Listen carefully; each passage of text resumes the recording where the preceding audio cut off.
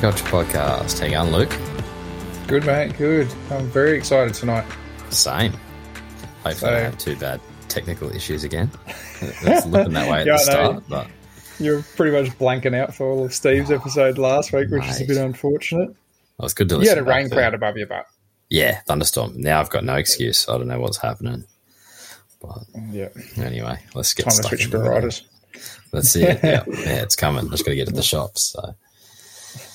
That sounds good. All right, well, we will get stuck in. So tonight, guys, we are joined by Adam Brice from Wild Nature. Adam is a killer photographer and a herper that's been racking up some awesome photos all over WA for some time now. Adam, thanks for joining us tonight and welcome to the show. Thanks, mate. Cheers, guys. It's a pleasure to be here. I know we've been trying to get you on for a little while now, or mentioning it at least, but it's nice to finally sit down with you and actually have a chat, which is good. Yeah, there's been a couple of comments thrown here and there on my photos and in chat and whatnot trying to get me on the channel, so it's good to finally be here. Yeah. It was actually really good to meet you in person the other week down at Illawarra at the show down there. It's always nice putting a face to a name. Yeah, absolutely. And you know what? Even just at that show, I met people that I've been Facebook friends for like years and just finally met in person. Yeah. It's funny how that works. Hey, I struggle with it sometimes because I don't put people's faces and names together really well. Like I can remember knowing somebody's face, but I can't remember the name of said person or whatever. I really struggle with that sort of stuff. But, especially when you chat to them online quite a bit, backwards and forwards, and then you kind of meet them and you're like, it's almost odd to start off with, and then it's like you start talking, it's like, oh, hang on, no, it's all good. Yeah, well, especially depending on like their profile. A lot of people don't put up photos, especially reptile people, don't put up photos of themselves as a profile picture or anything. It might be a snake or a lizard or something like that. Yeah, exactly. Cool. So, Adam, correct me if I'm wrong, but it looks like you actually started out with landscape photography. Or actually, sorry, let me just backtrack here a little bit. What actually got you started in reptiles in general? Was it starting with landscape photography and just kind of coming across these guys out there, or what was the story? No, I think like a lot of us as, children, and especially growing up in rural southwest in Western Australia, you think I probably would have been exposed to, things like snakes and lizards on an almost daily basis, but, the opposite is probably true. Didn't see a heck of a lot, growing up, but was always fascinated with the wild, with wild nature and, the natural world and that sort of thing. And, we, as kids, we grew up on David Attenborough and, Steve Irwin and everything like that, and wanting to emulate, people like that and look up to people like that. But actually never thought about photographing anything at all, or even really working with them for that matter. So the fact that I'm here where I am now is, quite strange, because I'm, 10 years ago, I wouldn't have even considered, photographing a highly venomous snake. So even when I picked up a camera in 2011 for the first time, no, didn't even consider it. Just went straight into landscapes, like a lot of my peers and friends on Facebook at the time were into landscapes, and I just sort of followed suit. So, probably a really slow start to, getting into the scene, into the world of reptiles. So I started, as I said, in 2011, first picked up a camera. I was just started working away, actually, in Port Hedland,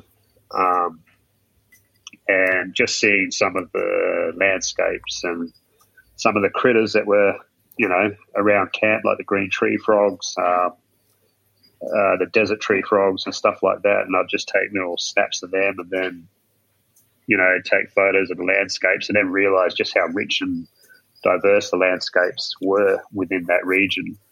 And just through different photography forums, started following other people on those forums and on Facebook that were solely dedicated landscape photographers, and I just learnt what I could from them. So purely went the self-teaching route and, decide, well, I'll see if I can take some landscape shots. And so I just sort of slowly plugged away at that and just started getting a lot of tips and help from a lot of people who I'm still friends with now, which is great. So, yeah.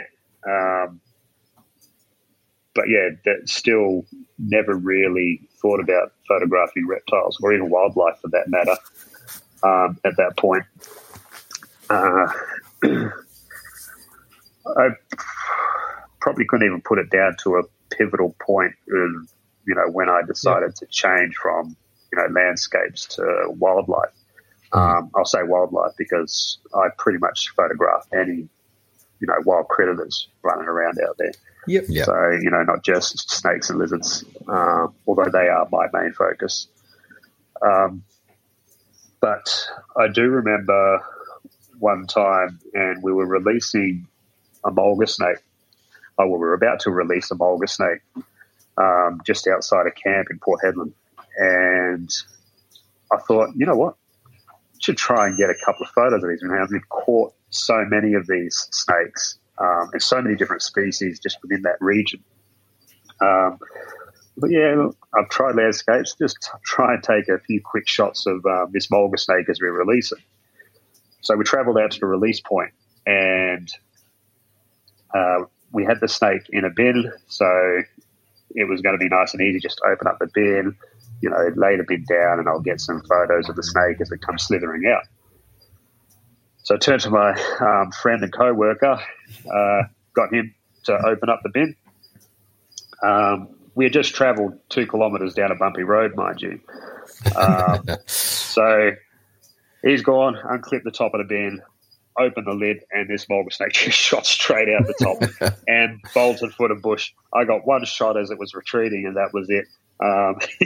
Yeah, the arse end of the mulga snake as it took off into the spinifex. And that was pretty much my first foray into, photographing these snakes and realising it was going to be quite an effort to try and get a somewhat decent shot of a snake. Yeah. But I think slowly after that point, I decided, well, I'll just try taking a few more shots of these snakes that we capture. So, and then when we got the coppertail whip snakes and that sort of thing, so I was able to practice on them quite regularly because we used to catch them quite a lot around camp. So I was able to get to practice on, a very fast and agile snake, which certainly helped too. Yeah. But yeah, from then on in, I just sort of, slowly progressed from there. Did it kind of just become like a little bit of an addiction after a while? Like, once you'd kind of taken a half decent photo of one snake, you had to kind of better it, and then you started like discovering more effect. Species. Yeah. It certainly got addicting. I'm not sure whether, I was out there to try and be the best snake photographer in the world. I was just purely thinking that I just wanted a half decent shot of the snake, Yeah. But as soon as I started delving into the world of, reptile photography, I realized exactly how many people were doing it. And I started seeing all these incredible photos and just sort of thinking to myself, yeah, I want to be able to do that. Yeah. So I made a conscious effort, I think, after seeing, many people's work from, Matt Somerville, Nick Volp, Ross McGibbon, all those guys, and following them on Facebook and Flickr and, eventually Instagram and whatever other social media platforms out there. And, wanted to try and emulate them and produce some of the images that they were able to produce.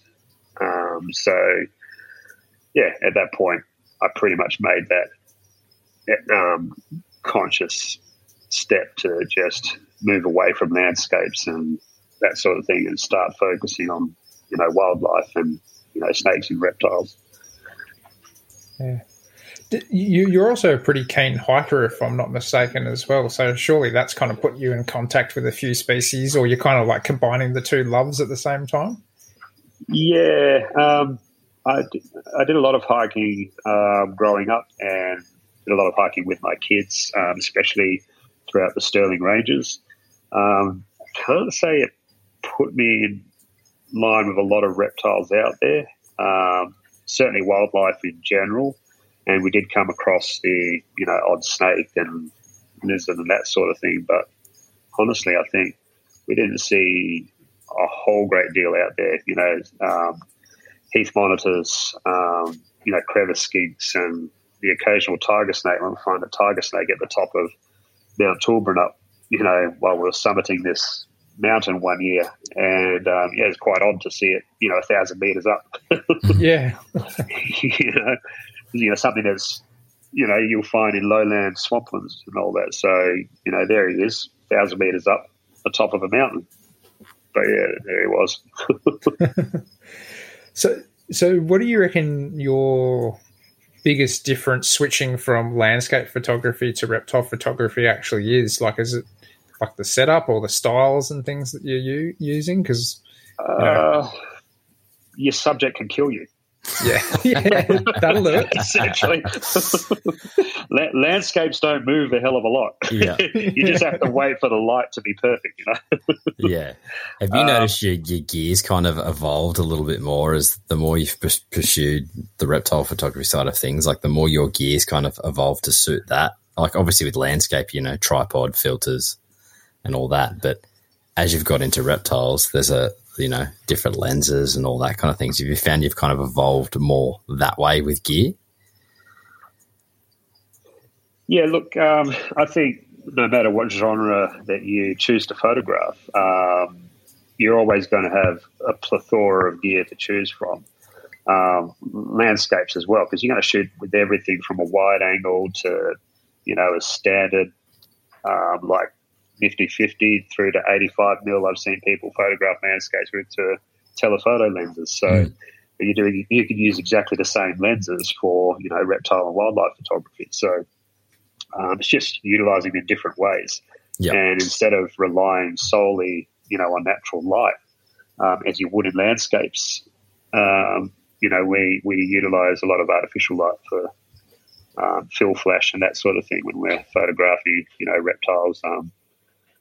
Other wildlife is a little different, where we use natural light if you can't get close to certain lizards, or whether you're photographing mammals. So you'll be using natural light and telephoto lenses and your own stealth. But the gear's just sort of adapted to suit whatever genre you choose to photograph. So for us, it's everything from wide angle macro lenses to standard macro lenses, and then soft boxes and flash modifiers and all the sorts of fun toys we get to play with. So you've got a pretty like I was just going through your Facebook page not too long ago, and you got a pretty awesome picture with you with one of those big umbrella flashes. It's a pretty sizey flash. A bit of a love affair with those soft boxes from some of the memes I've seen you post. Yeah. So, my favourite brand being the SMDV. One of the guys out there, they just produce a really great softbox, and it creates brilliant light. I mean, I can't really fault them. I love using them, and I've used them for a lot of years now. So, unfortunately, they stopped the S40. Which was just a good size, 40 centimetres is a nice, manageable softbox. But now I've got a ridiculous, 60 centimetre monstrosity. But, the light is still great. It may be a little bit cumbersome once it's unfurled and, ready for action, but, it still produces, magnificent light. Yeah, I've just got one of those handheld softboxes, but I'm yet to try it out, so I'm keen to give it a crack. They're great. Jason will be down his local pond soon enough, no doubt. Yep. Well, I just love how versatile it is. You can basically just angle light from any direction. And basically put it where you want it. Yeah, exactly. So, and you can get all sorts of different effects just shooting the same subject from, the same camera angle, but just changing lighting and just making a completely different image. I think that's just fantastic. I think that's one of the benefits of artificial lighting. Yeah. Well, you have to take a look at what Janico was doing with that. What was it, Cayman or something like that, where he was backlighting the Cayman and through that. That was an awesome shot. He's been experimenting with lighting for a long time, and he's very proficient at it, and I love his work. Yeah. So, what camera do you actually use? Like, what's your kind of go-to setup? My go-to setup is my venom-encrusted Canon 7D Mark II. I've had that for several years now. It's an old camera, but you know what? I love it. It's been through the mud and shit with me for, a number of years now, and it still keeps going. It just doesn't stop. It's been bitten by nearly everything, and it just keeps going. Battle scars. Yeah. And the main lens I typically use would be the Laowa 15mm f4 wide-angle macro lens, which quite a lot of people within the reptile photography genre shoot with. So I'll do that for a lot of full body shots and environment shots. Yeah. But I also use a standard 60mm macro, so I pretty much only swap between those two lenses, unless I'm targeting things like really quick dragons where you can only shoot, using telephoto or something like that. But it's pretty much a Laowa and 60mm plus my softbox. But I also use a Cygnus Tech flash modifier. Yeah.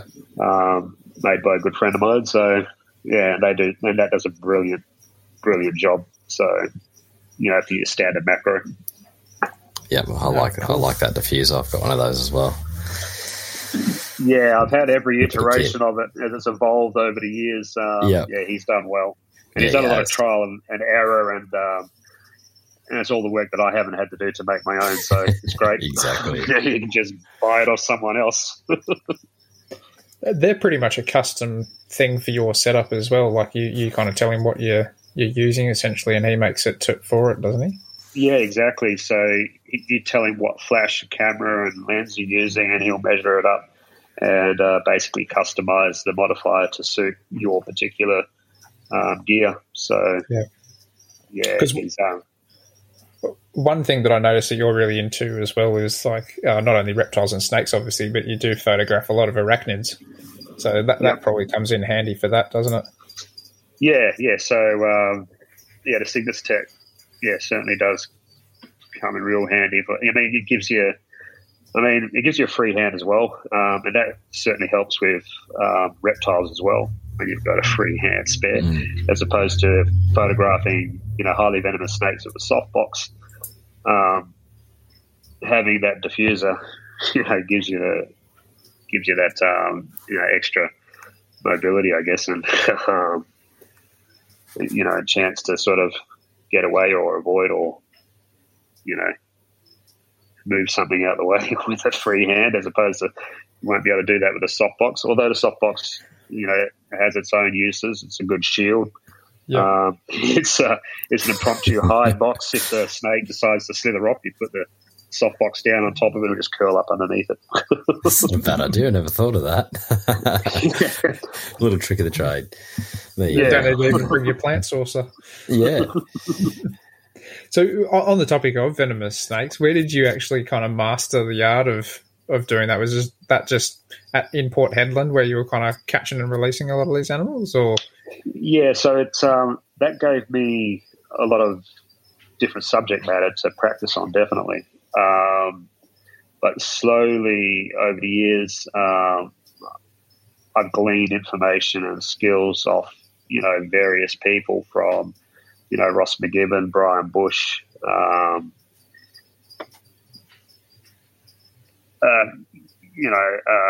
a few other people within the industry that, have just helped. Basically, I'd look at from people around the world as well, photographing everything from boas and vipers to, anaconda and that sort of thing, and just wanting to substitute that snake for one of our own, and, and just, that pose is nice, and, that way of photographing the environment's great, utilizing different lighting methods and that sort of thing. So it's just gleaning information from everywhere and wanting to emulate and reproduce, well, not necessarily reproduce, but find a way of producing my own images in that kind of light as well. So, so it's just a multitude of people and just learning off them, and more importantly, learning the subject matter as well, because to photograph animals like that, you need to really know them to put yourself within the firing line. Because if you don't know the animal, you're just going to get tagged, especially when you're dealing with highly venomous snakes. So obviously, especially the more you know about them. 15 mil too, nice and close as well. Yeah, exactly. And, that's where a lot of people that photograph these animals with the wide-angle macro lens feel more comfortable is, up close and personal with these animals. So obviously we have to be able to understand, read and know what these animals are capable of and predict what they're going to be able to do when we're photographing them. But that also comes down to the individual animal as well, obviously. So I'm sure you've met some snakes that are more flighty or more defensive or whatever than others, and some that are just placid as, pythons. Yeah. So it just comes down to adapting animal to animal as we find them out there, and knowing how far you can sort of push yourself and how much they will tolerate, our sort of presence and being in that close proximity. Definitely. I suppose, as you say, everything's got its own threshold, and that can come down to an individuality, as you said. So, I've met some snakes, or some mulga snakes, that I can literally sit my lower that far away, like an inch from its snout, and it doesn't care, whereas other ones you can't get, a meter from it without it launching at you. So, it's just down to the individual snake and being able to, properly read that snake's body language and tolerance levels towards us being so close. Oh, that's crazy. I mean, you've definitely got way more gusto in that department than I ever would. Same here. I think the craziest thing I ever did, if you could call it that, was a GoPro on a very short stick in front of a mulga snake. And let's just say it was somewhat secured. So, that was about as brave as I got. So with having done all this, you must have had some close calls, right? Like there must have been a few times where snakes have kind of bounced off your diffuser or something like that, and you've kind of second-guessed what you're doing? I don't know whether – look, we've had close calls, and I think anyone that says that they don't, we should probably have another look at, what they photographed over the years and say, well, we've had a few close calls. But I don't think there's any point where I've actually second-guessed what I've done. I would probably, after the fact, think back and just look, how could I have done things differently? Sometimes it's just being too enthusiastic and trying to jump in there too quickly, and it's not being, overconfident or blasé about the whole situation. It's just, you can come across some extraordinary animals and you just want to get stuck into it and get a little bit carried away. But it sort of gets to the point where you have to trust your own skill and knowledge about these animals and, your own observations over the years, both photographing and catching and releasing these animals. And you have to be able to rely on that as well as rely on the people around you that sort of help you photograph the animals as well. So, so all these things go hand in hand. I do remember one particular close call where a good friend of mine, Brice, and I were setting up to release a Western Brown. And I look back now and think, purely my own fault, with how close this snake got to actually tagging me. But as we were setting up and I was getting it out of the catch bag, I just saw his tail and just, reached in to grab it, as you do. But just for some reason, I just didn't even think of, well, where's the head? Yeah. So I grabbed the tail and this head just comes shooting out the bag. Instinctively, I've dropped my hand and sort of let go at the same time as this Western Brown literally shot straight over the top. Like the bottom of his jaw pretty much tapped the top of my hand as he went over. And that would probably be the closest and probably the only time that sort of happened, really. So, I mean, we do a lot of things to help, mitigate the risk out there, and everything from knowledge of the animal to having competent people around you. But at the end of the day, it's going to be human error every time if one of us gets bitten. But that's part of the fun, I guess. We can only, as Brian Bush would say, it's inevitable that you're going to get bitten the more you play with these animals, or the more you photograph these animals. You just can't constantly expose yourself in such a way where you think it's just not ever going to happen, because one day it's just going to happen. Yeah, that's right. One day your guard's going to be down, or just simple mistake. You're going to sneeze or swat a fly, and the snake's going to take a crack at you, and inevitably that point will probably come one day where I'll get tagged. Hope it doesn't, and I really don't want to be bitten, but you just never know. But we obviously do all we can to, that's right, to mitigate the risk.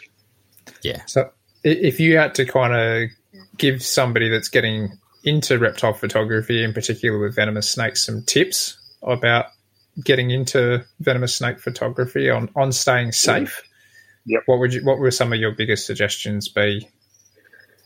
I would say do a snake awareness or even a snake catching course, first and foremost, because these are just invaluable skills that you're going to learn. Because if you're never exposed to these sort of animals, you've only got what you see on social media, what you've heard from neighbours, what you read in books or see on TV. And a lot of it's hyped up. When you're actually confronted with these animals, you just realise exactly how placate they are, I guess you could say, and how timid they are and how shy they are, and how they just don't want anything to do with us. So, doing snake awareness courses and snake catching courses is just only going to help kickstart your knowledge into these animals. And the more you start studying these animals and the more you learn about them, obviously the better equipped you're going to be, at least in your mind, that that these animals. Like I said, I didn't start photographing them until several years after snake catching. I first started snake catching, so I already had, learnt quite a lot. Mainly through Brian Bush, and he'd always feed me new information, scientific papers that come out, and I would learn pretty much as I could about these animals, because I was just addicted to wanting to know more about these animals, because I wanted to be able to, work with them more confidently and safely. And ultimately, the more knowledge that you can garner, the better you're going to be for it once you're out there. Once you know the animal, their environment, their different defensive styles, and that sort of thing. It's this is knowledge that's all worthwhile, and all that you keep in the back of your mind every time you come across one. and being able to identify them out in the field is a big thing too. Yeah, that's right. Yeah. So, yeah, I think, first and foremost, would be snake awareness, snake catching courses, and then basically learning what's in your area first. Yeah. So, learning what snakes and other reptiles within your certain region, within a 50, 100 kilometre radius or whatever, and just start observing them. Start, looking at them in the wild, seeing how close you get to them, how they react. Obviously being, respectable distance. When you see these animals just doing their own thing in nature, it's quite beautiful. Just seeing a snake slither about, hunting for food, or or whether they might be, performing ritualistic combat between two male snakes, or or whatever. Just observing them out in the wild, and knowing how you can behave around them as well. Yeah. And what's going to set them off. I mean, 9 times out of 10, you get close to a snake, it's just going to take off into the bush every time. That's right. I guess one thing is too is if you're starting to learn, you don't always have to go after venomous snakes too. There's a million other different species that you can learn on first too. If you don't, exactly. As well, so.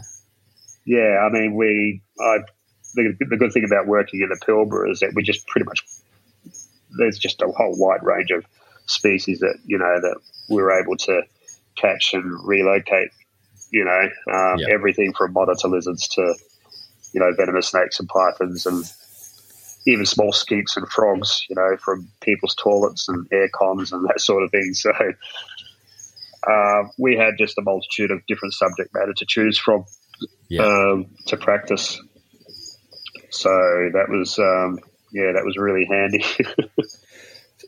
What actually got you into snake catching? Like, was there, obviously you were just kind of starting to get into them a little bit and you wanted to kind of further yourself, as you've kind of mentioned now, or was there like a particular job role that you had that was involved with it? Yeah, so basically performing my duties in the security and emergency response, part of those duties was the catch and relocation of, highly venomous reptiles, which, was just part of the job, and that's all I started thinking of it as.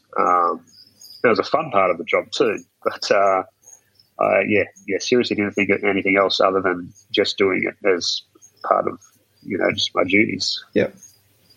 That's pretty awesome. Pretty good gig to kind of get stuck into it. So yeah, and especially in the Pilbara where you just got all the snakes you can choose from, really. Just What were some of the species that were most common for you out there? Sort of specifically around the camps, or where I was, pretty much mulga snake and western brown were the two common large leopards. Yep. And then coppertails as well, coppertail whip snake. So they were probably the three main snakes we would get around camp more often than not. And then basically the occasional black-headed python, Stimsons, or children's python as they're known by these days. And, desert banded snakes, ringed brown snakes. I even had a little spotted snake one time. So, we had a few different things, but, the main ones were basically a mulga snake, coppertail, and western brown. I have to ask, because obviously Jason and I haven't been to WA to look for these ourselves, but around that kind of landscape where you were, what sort of gecko species were you kind of finding commonly around through there? Gahara species are pretty common, but they're common pretty much everywhere. And a pain in the ass to ID anywhere. But, strophs, you get your northern spiny tails there. We get them quite a lot around camp, as well as the usual Asian house geckos. Acasium stenodactylus, get them the sand plain out there as well as Nephrus, Lavis pilbarensis, your Pilbara smooth knobtail gecko. Literally found one of them just outside camp, which is really cool. That's pretty awesome. That's right. Yeah, I wasn't even looking for it. I was actually chasing spiders at that time. There was a large wolf spider I was after. And just, found this little knobtail gecko. I thought, that's pretty cool. They're impressive when you do see them out in the wild, though, because they've got some legs to them. They like to run. Yeah, I'm yet to see one. Yeah, they've got what I like to call swagger. Yeah. Got a bit of attitude too, some of them. Oh, definitely. Yeah, I've been bit by a few of them. Yeah. Did you come across Strophyurus at all? Yes, down in the Midwest, yeah. Yep, nice. Yep. Yeah, so they're a gorgeous gecko. They're not probably as ornately marked as a lot, but those yellow interspaces on the tail are quite magnificent. I love that, and I've photographed that a few times. Yeah, I'd love to see that. But they're a great little stroph, they really are. And I've found many throughout the Midwest, so pretty much the common gecko that you will see out there. Oh, okay. Yeah. Sounds like I might have to make a trip over there, Luke. Yeah, so Payne's fine. Yalgoo, you'll find plenty there. Yeah. Yeah, I'm very keen to do WA. I really want to do a few trips there. Yeah, same. We are spoiled for choice. Well, we were spoiled for choice over there, but it is hard work. You have to cover a lot of Ks. Yeah. But, it's kind of similar to the NT in that sort of sense where, if you really want to see a big diversity, especially with the arid country, you do need to drive a bit. Yeah, exactly. I mean, there's quite a lot of species you get around Perth, but Perth has just got, in my opinion anyway, quite boring habitat. Yeah. I like getting out in the arid regions, and I'm quite fond of arid Australia. Always have been and always will be, I think. So I just love it. Were you exposed to the arid centre from an early age, or was that something that when you discovered it, you were kind of like, oh, this is just like a bit of a magnet for you? I think the appreciation developed probably through landscape photography. And when a mate of mine and I decided to go down through Carragini and photograph some of the landscapes out there, and my appreciation for the diverse landscapes that you go through just to get to Carragini, where you start from flat, floodplains and spinifex, and you just get through to these deep gorges and canyons and waterfalls and stuff like that, just in the middle of the desert. Is just quite amazing.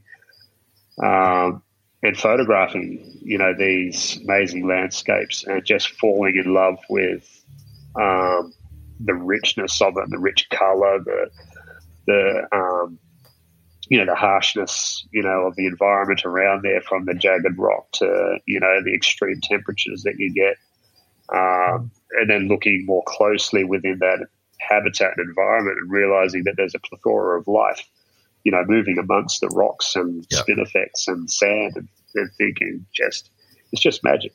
It really is. And you can see why you fell in love with landscape photography over there as well. Like, you see some of the images that people take over there, and it's absolutely breathtaking. And like you said, you get drawn to the landscape, and then you find like a plethora of life in those little micro habitats in those landscapes. So it's kind of, another avenue to go down with photography. Yeah, exactly. Where every, bundle of spinifex and, eucalypt is just its own little ecosystem, where you see just all these different invertebrates and mammals and reptiles and all that just relying on, the habitat that's out there and utilising it in such a way that they thrive. And it's amazing to see in such a harsh environment. Yeah, there's so many different types of animals out there. Yeah. It's crazy when you are in that sort of habitat and you're looking around during the day or whatever, and you can't see any tracks across the sand dunes or anything, and then you go there the next morning or something, and there's just like all these little hundreds and thousands of footprints everywhere, and you're going, man, what did I miss? It was like a party out here the night before or something. Yeah. For our overseas listeners that may not have actually come in contact with spinifex, can you describe to them what it's like to stick your hands into a bit of tussock grass? Well, I think we've all chased, lizards and geckos and snakes through spinifex, and it's pretty much like trying to grab an echidna, I reckon. So, it's very spiky, and I've been pierced that many times. Knelt on it, sat on it, rolled on it, put my hand in it. Yeah, it's not fun. But we do what we do. Take refuge there.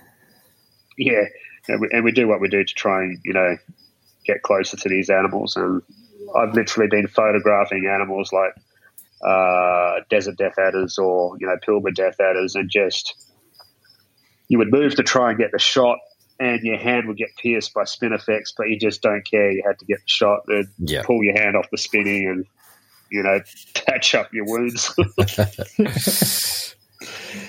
It is, as you say, like little micro habitats like that, and you can see why the animals use them. What always amazes me though is especially a lot of those little geckos that are spinifex specialists, like Elderai and stuff. Elderai, that's what I was trying to think of. They're such smooth, little, tiny, delicate geckos. You'd think if they were to fall in that, they'd be goners, but they seem to be able to just jump down into it like it was nothing. Yeah, they're just amazing. They'll just drop and disappear into this stuff. You think, how are you not a gecko kebab right now? Yeah. So, correct me if I'm wrong again, but you have done a little bit of herping up through the Kimberley region, through to Darwin and Top End? Yeah, so about 2 years ago now, I think, my mate Dylan and I, we decided to, our original plan was to go after the Western Desert taipan, but COVID sort of ruined that, and they shut down all the remote Aboriginal communities, so we weren't allowed out there. So our plan B was then just to go up through the Kimberley and into the Top End and see how we went from there. So, a couple of years ago we decided to do that. And I flew up to Broome, and we sort of started from there. Wow. So what was like the change in habitat compared to like what you're used to, around Port Hedland and that? Can you kind of describe how it was different up there? There were more trees. That's a good start. and there was actual elevation, So just basically because it's a whole wetter environment up there. So you've got all these river systems and trees, your large boab trees, amongst other things. And just everything's so much greener and wetter compared to, inland Pilbara or even coastal Pilbara where I was in Port Hedland. So we pretty much have a ongoing joke there that there's a dome over Port Hedland where it just doesn't rain. Once we got into the Kimberley, it was just everything was just so lush and wet and new for me. So it was a really great experience, and then just finding new animals. Kicking off the trip where the frill-neck lizard was great. Awesome. Just in Broome. So yeah. Yeah, it would be a massive change because obviously having those kind of a bit more tropical species and stuff like that, it would really kind of freshen it up for you, I'd imagine. Yeah, absolutely. And I think the first night, was it the second night? No, the first night, I think we stopped off at the limestone ranges and found the limestone range, marbled gecko and, Kimberley morph of the brown tree snake and, magnificent tree frog. And these are just great to start, ticking off and seeing in the wild and photographing. So, it was good.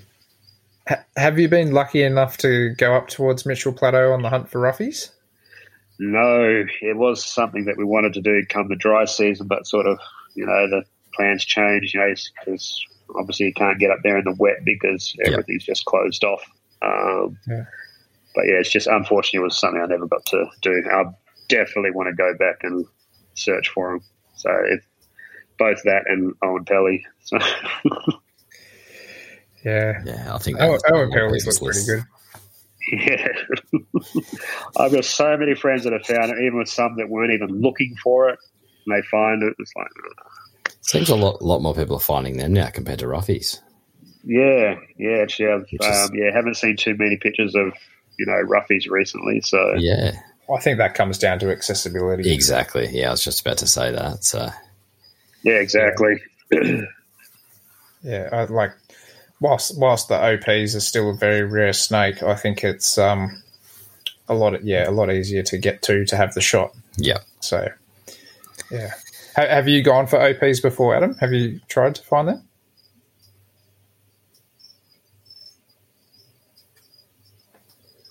I think we might have lost him here. Can you hear us, Adam? Yeah, we sort of tried when we went across the top end.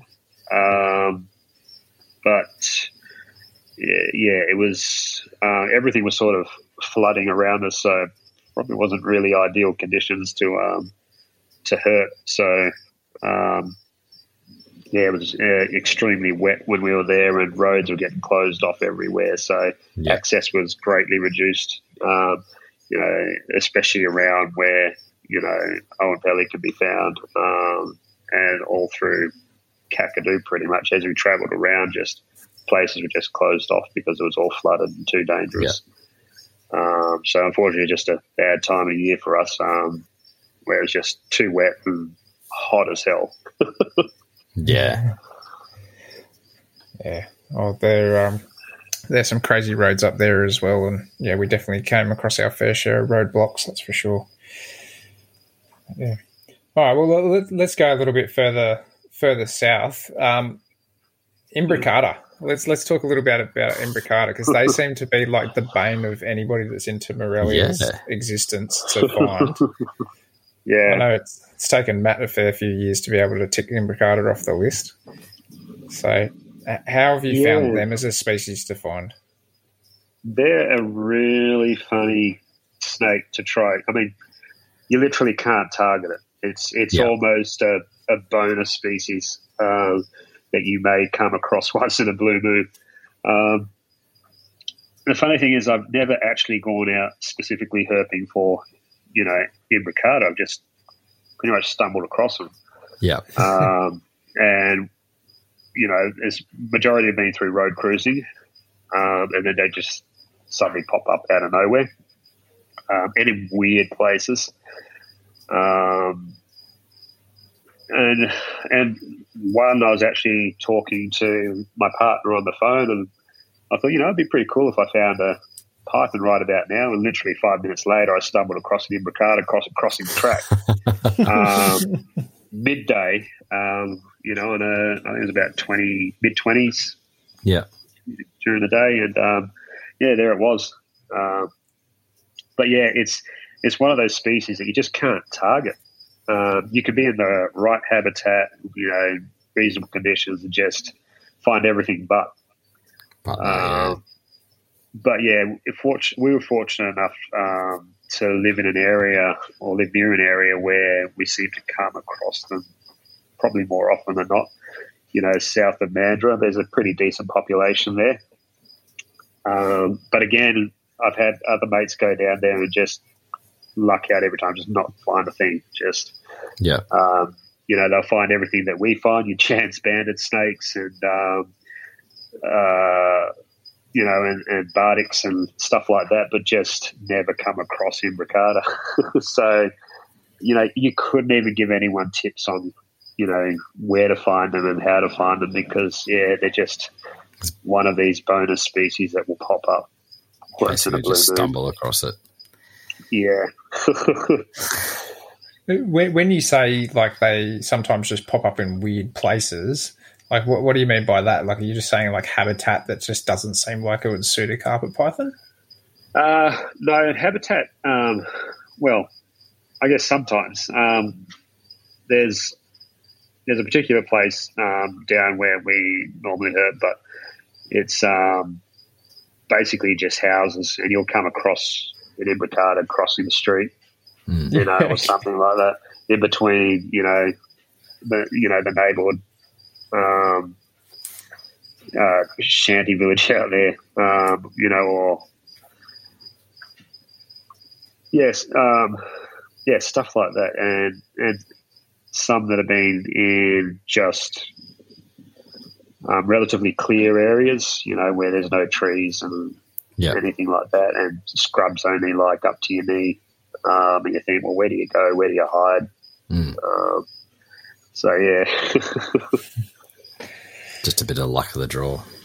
Yeah, but it's always interesting finding it in suburbia. I mean, it's within their natural habitat and recently, probably cleared within the last 10 years. But yeah, and then just to find them cruising through the houses and stuff is always interesting. I suppose if they're like most carpet pythons on the east coast, though, they're probably they're going to adapt pretty quickly to living in homes, soon enough. Yeah. Well, we probably find less. This probably happens less and less really over there. I don't think. With coastal carpet pythons and all that, you just seem to hear about them everywhere. Across the east coast, and the exact opposite is probably what Perth's like. Like you were very. I mean, there's some places in there where they will see them, but it's not like you hear about them all the time and you find them in every second backyard and that sort of thing. It's just nothing like that. Their populations are so, sporadic that, they just sort of, have little pockets here and there that, they may occur in and people may see them. But, they just, they are a reasonably hard python to target. Yeah. Well, speaking about hard things to target, what sort of success have you had ticking any of the monitor species off? Probably pretty poor. And in all truthfulness, I probably don't even target them. Yeah, okay. I do love monitors. Monitors are great. And I've got good friends that, have studied them over the years and but I've just never been inclined to photograph or even target, many monitor species. Or lizards in general. I love snakes. I love photographing snakes, and I'll photograph, snakes every day if I could. But for some reason, I just don't seem to photograph a hell of a lot of other species, and I'm trying to change that, especially being, here on the East Coast now and trying to photograph a few things other than snakes. Because quite honestly, they don't seem to be as prevalent over here as they were in the Pilbara. So, got to photograph something. Yeah. What was the drive like over from west over here? Did you do a bit of herping on the way, or did you kind of just?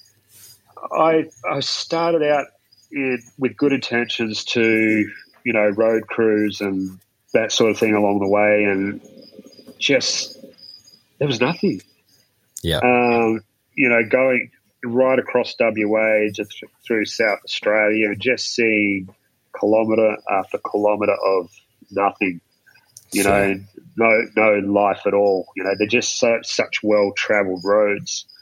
That's probably just had a slow, devastating effect on the population densities, near the highways there, because I didn't see a hell of a lot. Even roadkill, was very minimal. I only found a handful of different species along the way that have been clobbered.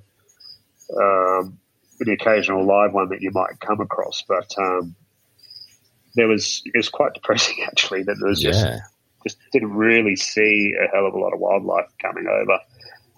So then I just sort of decided just keep driving and not really stopping at that point. Yeah. How you find herping the East Coast compared to the West? Yeah, different. You Colder. guys do things a hell of a bloody cold. I met up with some mates, Jason, Luke, and Shane Walsh recently up in the Royal, and goddamn, it was cold that morning. But we found a texty and some yellow-faced witch snakes and stuff. But yeah, so I mean, our snakes in the Pilbara wouldn't get out of bed for anything less than 25 degrees at night. Yeah, so to come over here and it's 25 during the day and I'm feeling cold, I'm thinking, what are we going to find? Yeah. You know? But, yeah, so I think just, you know, living and working in the Pilbara for so long, and, you know, these animals require a lot of heat, you know, to get them motivated, to get up and moving, and pretty much like myself. But then to come over here and, you know, everything's colder, wetter,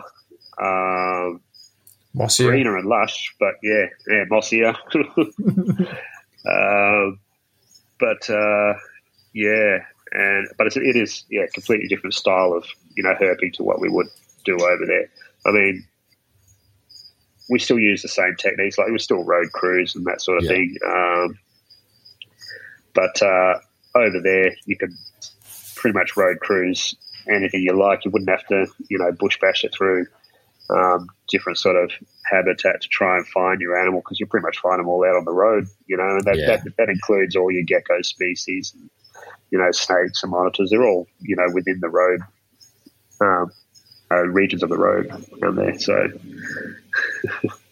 yeah, you don't really have to go looking for those pockets of forest and stuff like that to be able to go looking for animals so much when the habitat's right there. You know, or getting lost in the Royal National Park because, you know, your guide's taken a wrong turn and you end up having to push through some thick bush and ferns and stuff. So that wasn't Shane, was it? No, that was Jason. And what's funny is he lives there. Yeah, I can't say that I've been herping with Jason. I do know of him, but I've been herping with Shane quite a few times, and he's a good bloke. I really like Shane. Yeah, he is. Yeah. I mean, obviously you've come at probably like one of the cooler times for our herping on the East Coast, so it's, you know, kind of coming into the off season for it. So, as most herpers would say, it's flipping season. So, pretty much. To find anything, you got to wake them up yourself. Yeah. So, do you have any herp trips that are actually planned for up and down the East Coast? Nothing that's set in concrete at the moment.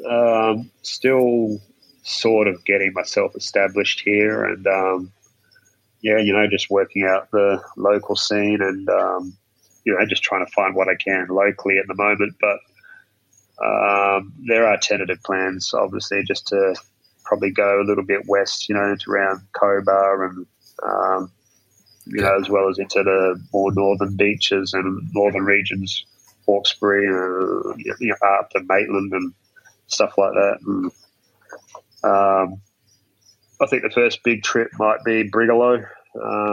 It's a region I've always, you know, wanted to sink my teeth into because there's some amazing animals out there. So I think that will probably be the first big one. Just do a Brigalow belt run.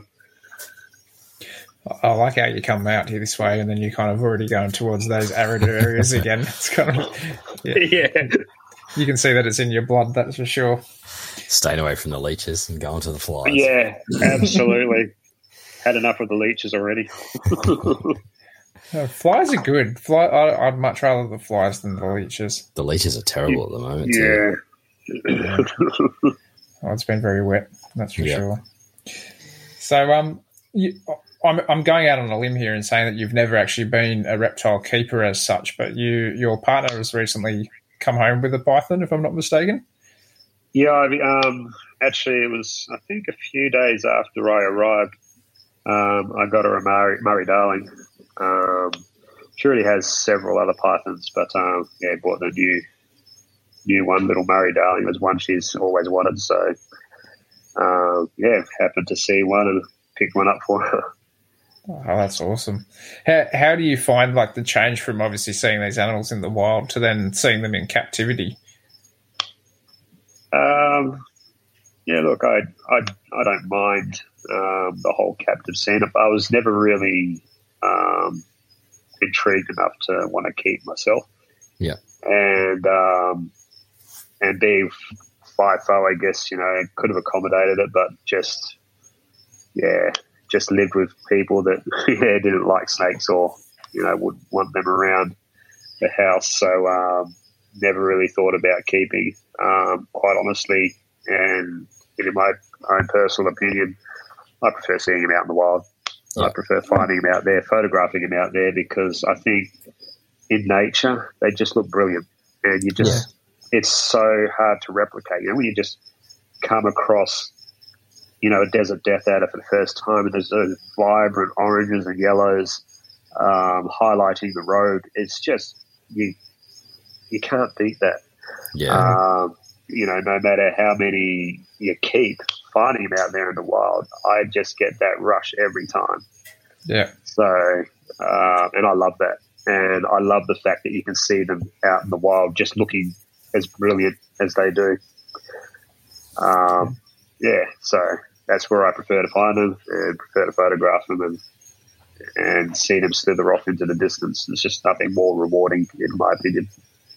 Yeah. I think it's something to do with the thrill of the hunt as well, trying to find an animal as well. Yeah, exactly. Yeah, 100%. Well, when you got it in captivity, you know where it is. So if you ever want it, you just go straight to it. You're not going to get an adrenaline rush every time you walk into your reptile room.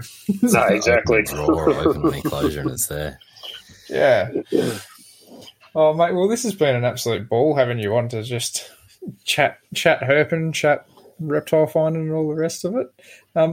Before we sign off here, did you want to throw out anywhere where people can actually find some of your photos to have a look at? So basically, pretty much only utilise two platforms, being Facebook and Instagram. So it's Adam Brice Wild Nature on both. That's it pretty much, except for those that follow my own personal page. I post a whole bunch of stuff there as well. But but Adam Brice Wild Nature, Facebook and Instagram is my main two. Yeah, awesome. Yeah, for anybody out there, make sure you do go check out Adam's photos, because he's got some really incredible stuff, and everything too, not just reptiles. So there's a good host of other sorts of stuff, and I actually really like your spider photography as well. Yeah, I was looking at that before.